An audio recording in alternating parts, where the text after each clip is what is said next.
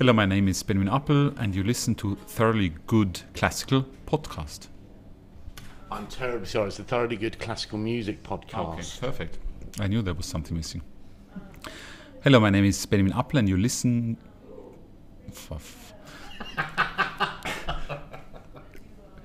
Hello, my name is Benjamin Appel, and you listen to Thoroughly Good Classical Music Podcast. Okay. That's never end. That takes longer than the entire interview. Hello, my name is Benjamin Appel, and you listen to Thoroughly Good Classical Music Podcast. The thing I need to find out from you first is, what are the questions that you're normally asked that you don't like being asked? What, you're just going to shake your head? That's how it will work out in the next few minutes. No, there are no questions. Maybe there are no answers, but you can ask any question. Yeah, that's not really what I just imagine that you get interviewed a lot. I'm just trying to get something out of my bag at the same time. I imagine that you get interviewed a lot and that you probably hear the same questions over and over again. That's all right. Sometimes in English, sometimes. But what are the questions? Are you spying on other colleagues? No, I'm just. God, wow, this is going to be hard work. No, really, what are the questions that somebody like you often gets asked? Very often I get asked about one of my teachers, Dietrich Fischer-Dieskau. That's a question which comes up very often. Right. That's all right. That's fine. They're not laughing at you. Well, you don't know. You said I should be funny, so yeah, they're really not laughing at you. I'm paying them. I think that's one of the major questions. Then, how I came to London, why I studied singing, why I came from business to singing. These are the major questions, I think. I watched a documentary last night on Sky about Janet Jackson, who talked about how when she came to London, or when she went on tour, I think, for her second album, most interviewers were asking her not about the album, but in fact about her brother. Wow. You know, people were far more interested in her brother than the fact that she had sort of broken free of her father and released an album. And that makes me wonder what you think when people are always asking you about your teacher. Well, thank God I don't have another brother who is a musician, so it's only a teacher. It's only a teacher. Nine. I mean, does that get in the way? No, because I really admire him and he's an absolute idol to me.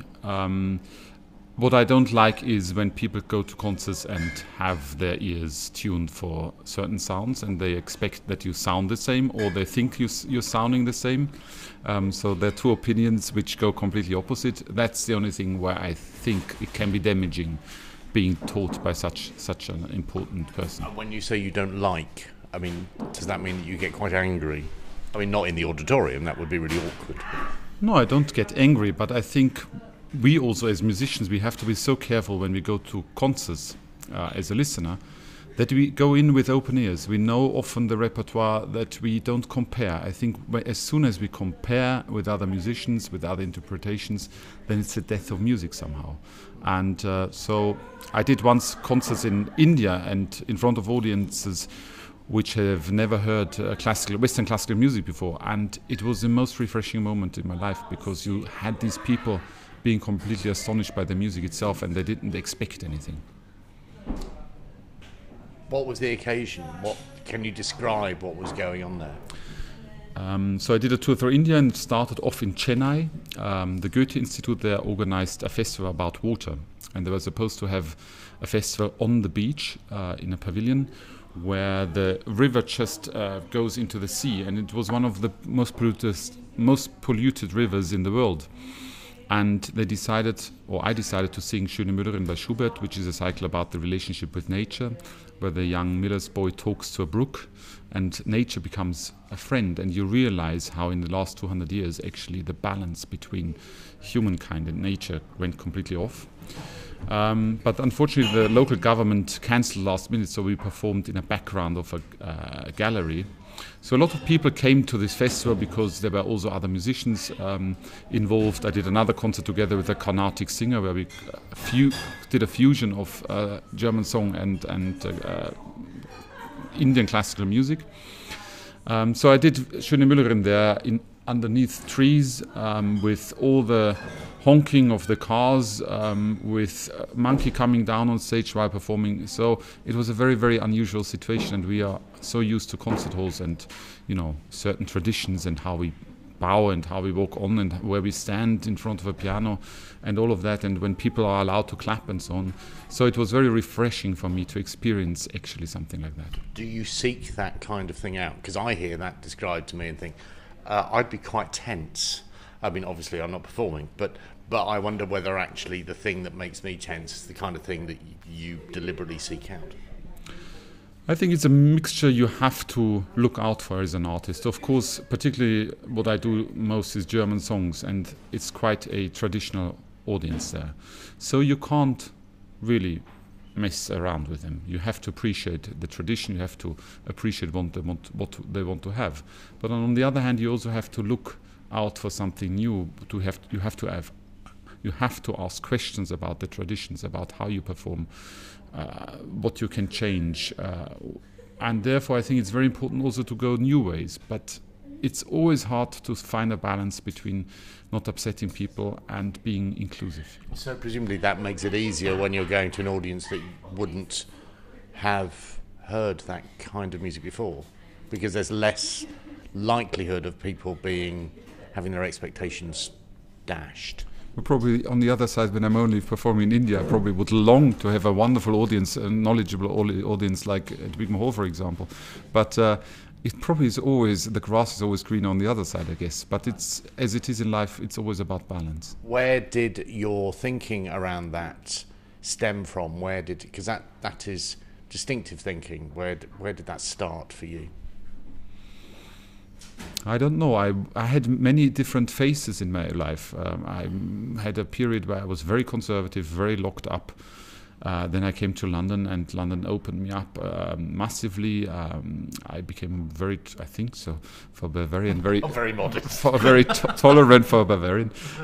So I changed a lot my personality, also my professional life, from a banker to a singer. So somehow I think there was a lot of reflecting and asking questions in my life as well. And I think that's also what I hope to do, not just in the music, asking questions and finding interpretations through that, but also asking questions towards our industry about the communication we have with an audience, the link we have with an audience, who is our audience, and who are the places where we are performing. How did your personality change? Well, you should ask other people. Oh, No. yeah, I love the way that you started on a very low note there, in a really sort of intimidating, doom-laden way. How did your personality change? I think your surrounding very often changes you. I grew up in a Bavarian town, in a boys' choir, very traditional, wonderfully loving parents with whom I still have a wonderful connection. But friends and so on have a huge influence. Nature has a huge influence around you. The music you are listening to, and then you come to London, and it is a huge change. And particularly 2010, when I came here, I thought London was absolutely thriving, a wonderful city. Everyone before the Olympics. Yes. There was a lot of excitement there. Yeah. And everyone can hold on the street on their hands whomever or whatever they want. Everyone can dress up what they want. You can go to the most wonderful classical music concerts. You can go to some underground concerts. You can do whatever you want. And so it looked to me like there are no limits. And of course, then you also stretch your limits in many different ways. So how did it challenge you then? If it changed your personality and I get the impression it sort of opened you up a bit. How did it challenge you? Well, I think every opening up in life and being more tolerant and so on, of course, it always challenges you, because you have to rethink your structure, you have to rethink your construction, your entire system and your entire convictions and opinions work on. So it's a challenge on every level, and a lot of reflecting and thinking. And when you said something or you had a conviction about certain things, you just have to sort it out with yourself that you might change it a tiny bit. And what did people back home make of your move? Depends. My brothers, when I come back home, we have the same conversations than 25 years ago. So the entire life there didn't change. They don't ask really what I'm doing, where I've been, whom I've met and so on. It's just but it's also somehow refreshing that there is this place where you come back and you actually can connect from the old times. My parents are wonderful people who are traveling now sometimes with me. That's the only way so that they can see me. And it's also for them great to come to special places, like last time in Barcelona, where they stay for 3-4 days, and in my free time I spend some time with them, and they see some performances, and I think they like that. You sound, obviously it's the first time I've met you, and I don't want to sort of overly flatter you, but you seem utterly sort of calm and collected about everything, and you speak in a very matter-of-fact way, as though this is almost like you're reading from a telephone directory. But you know, you talk about moving from or going back home, going back to Bavaria, and it sounds as though you're just sort of slipping into a different a different experience. Yes, exactly. Yeah, that's a nice metaphor. And that requires sort of the ability to transition back into different walks of life relatively quickly. Well, to be honest, in the beginning I also struggled with it, because somehow you think I'm not bringing who I am back home, or I can't really bring to London who I was in my previous life. But so I also learned not to fight it. I think that's also something what I learned in music. When I started off singing, I walked on stage and tried to push everything away what I experienced during the day. If there was a unpleasant email, or I had a fight with a manager or with a member of a family or so on, I always tried to completely blend out my life, who I am, and try to focus on the music and the performance. And this didn't work for me somehow. I got stuck. And over years, I really now try to embrace actually my life, what I experienced. So I hope that this is also changing my interpretation every evening. It's almost like psychotherapy for myself. But it changes my interpretation, and I hope that it keeps also interest. The people keep being interested in my performance, but also for me, it's a wonderful way to explore different paths. And I think that's similar also with what you asked me, with different lives in different places. It's something, it's also part of you, and you just have a focus more on a different aspect of who you are and what life you are, in what life you are living right now. You sound irritatingly grown up and sensible in a way that makes me feel really childish. Yes, it's like, how can I be more grown up like him? We're talking because you're releasing a recording of Winterreise with James Baillieu. Another one. Well, yes. In my research, I was surprised to discover that the world needs another recording of it. Why would you do that, please? Definitely another recording. Because all the rest are just not up to scratch. That's what every singer thinks. Right, I can do it better. I recorded a lot of other things beforehand. Also mixed albums, some more unusual for classical recital concertgoers, and Winterreise has been a piece, of course, which is the Mount Everest of all songs, and you have to perform it a lot. And I think I performed it 60-70 times in the past. So it's a piece which grew on me, and what I find most extraordinary, more than other pieces, is that it is really a journey where you ask one question about a little word or a phrase or a note, and you don't get answers, and you get 10 more questions, and it's somehow therapy. It's therapy. Another therapy. Everyone should perform Winterreise. Right. So when I found this magical place in the Swiss Alps, we might talk about that later, where I found this tower on 2,300 meters, which is built only for 5 years, and then it has to be destroyed again because it's in a natural resource. I really saw this tower, and I thought that's the perfect place for Winterreise. I somehow connected immediately with it. And then I had a conversation with John Bridcut, who is well known in this country for his musical documentaries. And he was really keen to do this project. So first was a film, and then I thought, when I do the film, I actually should also record an album to it. So it was the other way around. I really didn't want to record it. Right, so actually what you're doing is you're blaming John Bridcut for saying yes. If John Bridcut said no, there wouldn't be another recording. I'm grown up, I don't blame any other people. But it was last minute decision. We talked last August, James and I talked about this recording, and beginning of October we went to the recording studio and we organized everything ourselves in these few months. So it was really absolutely last minute, and it was the only 3 days we both were free till the end of the year. So it was really last minute. You recorded it in 3 days? Yeah. I mean, it's 1 hour. I've read the Dallas program. I know what's going on. It's 1 hour, 12 minutes, all in one go. It's epic. And you recorded it all in 3 days. Well, we didn't have more time. You have to do it then. Again, it's that sort of calm, collected, straightforward manner that is terrifying. Come on. Are you not? Is it not a daunting work? I mean, you've sung it 60 or 70 times, so it's not going to be a daunting work now. But it is a daunting work, though. Oh, of course.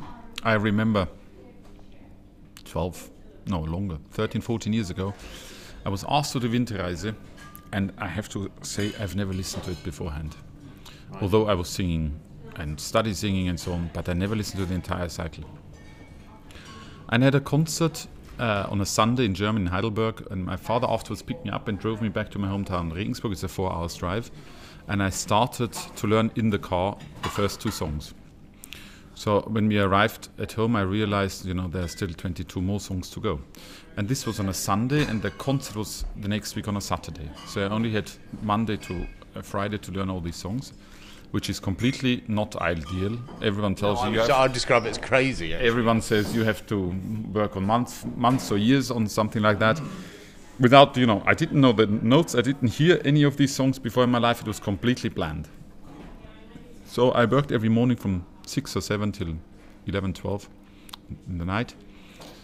But looking back, it was amazing because you spend so much time and so intense time under such pressure on this music that there's nothing else in life. And then on Saturday, I performed this piece of copy, and you still are an hour away from the concert. You have a rehearsal, and there's still song number 8, which no word is right. And you really panic like crazy, and then you walk out, and actually it's extraordinary what your brain in such situations is doing. So the pianist plays a 2 bars prelude, and you still think, what are the first 3? What are the first 3 words? Oh my God, you can't remember it all, and then suddenly in the last moment, it kicks in. Is there an element of you who quite likes telling that story that you hadn't? Are you sort of? Does the rebel in you quite like telling that story? The idea that you learnt it in the car, you learnt it a few days before the performance, and actually didn't know what was going on until you opened your mouth to sing. I wonder whether there is a bit of you that kind of likes that, a rebellious streak.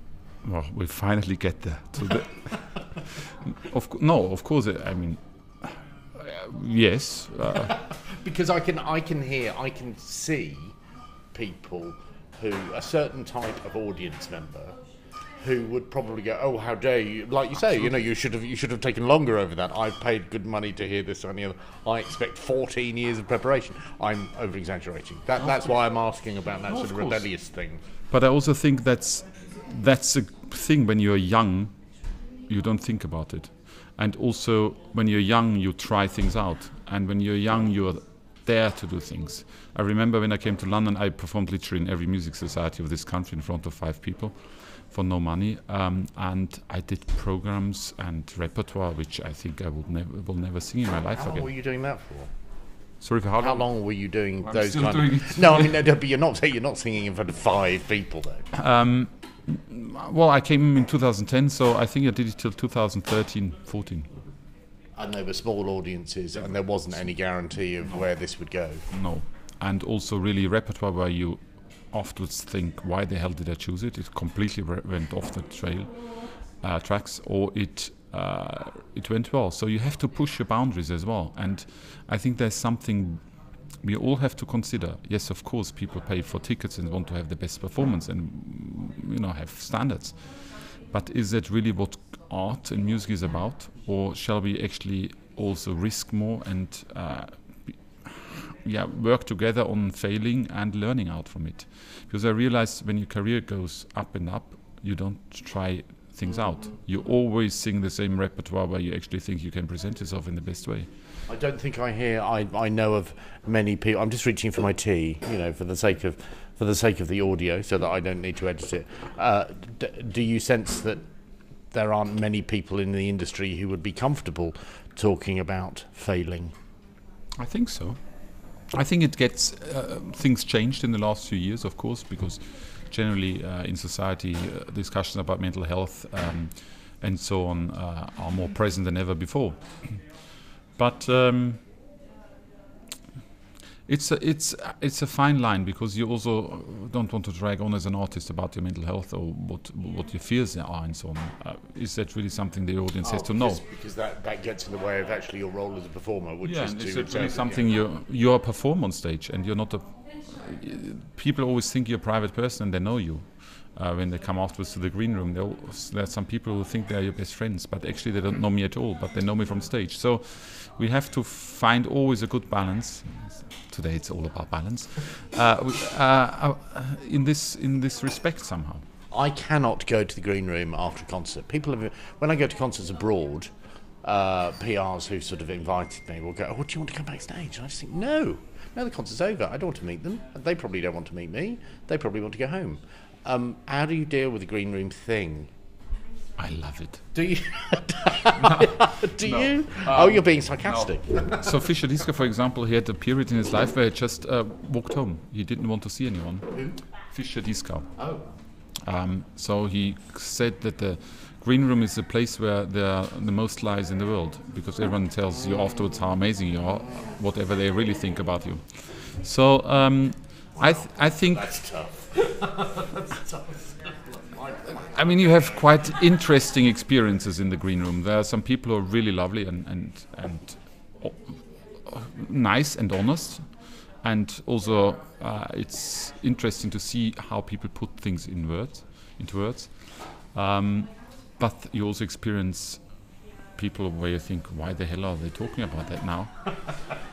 And as a young musician, it's a dangerous moment, because you get so much feedback. Yes. And it can completely go into different directions. One says this one, the other one says this one, and you get lost. And that's what when I work with young singers, I always talk about that, because it's very important that you have your circle of people whom you trust. And it can be your singing teacher, your vocal coach, the pianist, but also people who are not musicians, friends, family, parents, who are just very intuitive, because very often their feedback is more helpful than anyone else. Presumably it's a point in time as well when the adrenaline is beginning to wear off. I mean, that's my assumption, because you stepped off stage. Even if you're able to manage your response to adrenaline, you step off stage, you're in a rest space, and then you've got this other select audience firing things at you just at the moment in time when the body's going, I've had enough. Yes, but also we have to make sure that everyone who comes to our concert comes because of us, and we have to appreciate that they take the time, that they pay sometimes money for the tickets, that they really make an effort to come more now after this pandemic, more than ever before. So I think you have to really appreciate these people, and they're wonderful people as well. I mean, it's wonderful to see some friends or familiar faces, but it's also very important to learn how to deal with people who are not leaving. So there are also people who Sorry, you didn't mean that to be funny, but that's meant a nice turn of phrase. You seem not to be leaving. No, there's some people who have a lot to tell, and that was a lesson I learned from Renée Fleming when I saw her once backstage and observed her. She is so kind and wonderful and really focused on the person she talks to, but she's also a master after a certain amount of time to, in the most charming, wonderful way, give very clear the feeling to the people that their time is out. Leave. Exactly. Okay. And obviously you are able to do that now. I'm not as good as she is, right. So there's still a way to go. There's still some development necessary. Exactly. What was the decision-making process, aside from the possibility of a documentary film? What was the decision-making process for you and James to actually record this epic work? What are the kind of discussions that you have? before going, okay, yeah, all right, then we'll do it? Well, of course, you ask the same question as you asked yourself: why does the world need another recording? It's a waste of time and energy. But it is like a business card as well for yourself, and it is also something where I normally never listen back to albums. I hate listening to myself. And you have to listen a lot when you get the edit. It's part of the job, isn't it? To the edit, and you have to talk to the sound engineer and producer. That's all right, but after this is done, I normally never listen to my own recordings. But actually with Winterreise is the first one where I now listen back. And it's just, a little moment in your professional life where you record something and you really put a lot of effort and love and time into it. And it was the recording, as I said before, of October 2021. So I see it also with such an important work. I'm turning 40 this year. So it is somewhere in the starting, you get into with a baritone, you can get on quite long, but it starts to get into a new period of artistic life. So I also thought it's the right time to do such a piece, to just mark it as a dog. It is bleak, is it not? I mean, it is. I read the notes about it, and it's bleak. It is bleak, yeah. But strangely, I find it incredibly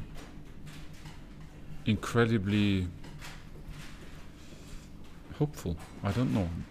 There's something with this music and with Schubert as well, which always, in the end, although he talks always about death and dreadful, dark things, but he somehow is someone who is very sincere and honest. And in this music, there's always something so positive. And that in the end, what I also realized when I prepared even more for this recording, so it's music which about someone who looks out for light. And it's like a painting, in a good painting, when you have whatever, a sun or a moon on the painting, you always need a contrast background to it, so that you actually can really focus on it. And that's a little bit like also with the Winterreise. I think you have to focus on the light moment of the hopeful moments. And what I also find extraordinary, yes, it's a cycle about being on your own and traveling on your own and being generally on your own, but it ends up with a companion in the end. So the end actually, it's the first time another human being comes into the cycle. And that I find also as an extraordinary moment. The other questions that I have in my mind about it stems from other parts of my work where I'm having to help. I support people in building. I hate the phrase building new and younger audiences, but doing it online in different walks of life. So doing it across social media, and it strikes me that this is. I mean, it's beautiful and it's epic and it's bleak and it's utterly compelling, but also it's a very difficult sell for someone between the ages of, say, 18 or 25, given the what this piece of art is competing with in the digital space or in the outside world. So I'm just trying to work out how you would seek to connect this work with younger people now, given what they are distracted by. A German popular singer was on a TV show recently, a few weeks ago, and he didn't bring any of his music, but he sang actually in this talk show. So it's a weekly talk show, and they always invite some artists, and so you have one spot to perform, and one slot to perform, and he decided to sing a piece from Winterreise. And what was extraordinary to see on camera, how every member of the audience, and these are people who are not coming to classical concerts, very mixed audience, particularly very young people, were completely blown away by this music. And there are certain songs in this music which is absolutely contemporary music as well. So that's what I find with Schubert most extraordinary. And it's all about the emotions, and that's what I also try now with the project I do in Germany. So I go into schools with an educational project. This exists very often, but what I struggle so much is that we classical musicians go to schools and present our art, and it's very patronizing somehow. So this is a project where I actually go into schools, and I haven't done it yet, but I'm working with two pedagogues on that. I go there and the young people, I'm singing, but the young people that tell me what their music is, why they listen to this music. Hopefully we try to find also some who want to make music. And the idea is then going with these young students into elderly's home and perform both music. Me, my classical music, and these people, their music they love, together to elderly people.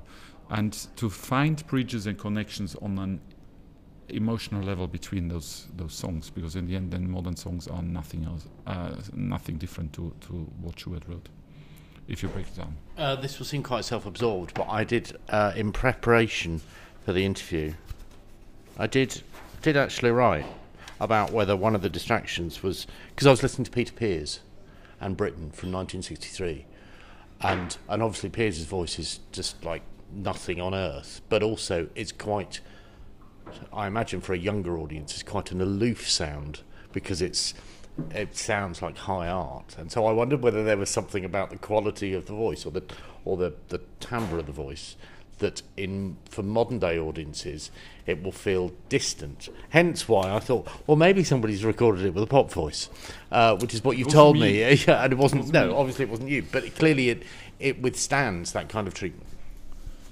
or could withstand that treatment. I think when we try out with song recitals, and I think song recitals give so many opportunities, even virtual reality, or working together with other art forms, or changing places. We only have two musicians on stage, so I think we really have to push into every direction.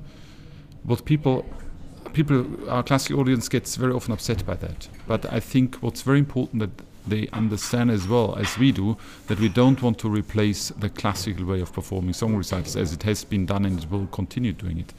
But we try to just again push boundaries and sort things out, or try to sort things out within ourselves, how we perform it, to whom we perform it, and bringing it into our time as well. But as I said, these are all just additions to the real conservative traditional song recital. How's your relationship with the work changed over time? Particularly with Winterreise or generally? No, with Winterreise. It changed a lot. I think I became more brave. I take more time. I change sometimes some tempo. I spend more time with certain words, and then with other ones I put less focus in. It changes all the time. So I think I became more brave and think a little bit musically out of the box. And also, as I said before, this is a great piece because it can go into every direction. So it can get more angry, it can get more lost, it can get in a more loving way. So there are thousands of ways of interpretation, and I've done it many, many times in the last few months. And with other music, I think I would get absolutely tired by now, and I couldn't cope with it anymore. But I just came back from America, where we've done it, and I talked to James about it, and it's actually a piece where every evening looks different, and that's very rewarding. If you were to describe the work as a whole and your connection with it in terms of an animal, what animal would that be?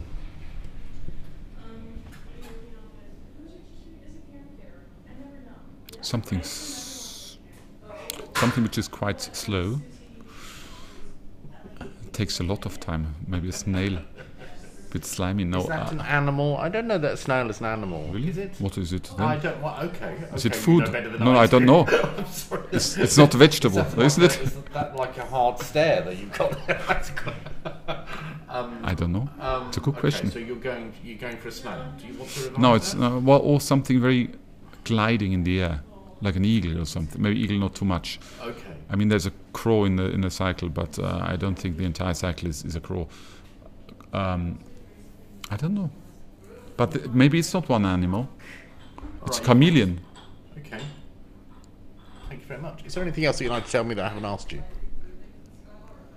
I mean, you look almost relieved. You didn't ask me what I had for breakfast. Well, no, because you made it quite clear at the beginning that you didn't want to be asked that. That's why I asked you. Thank you very much.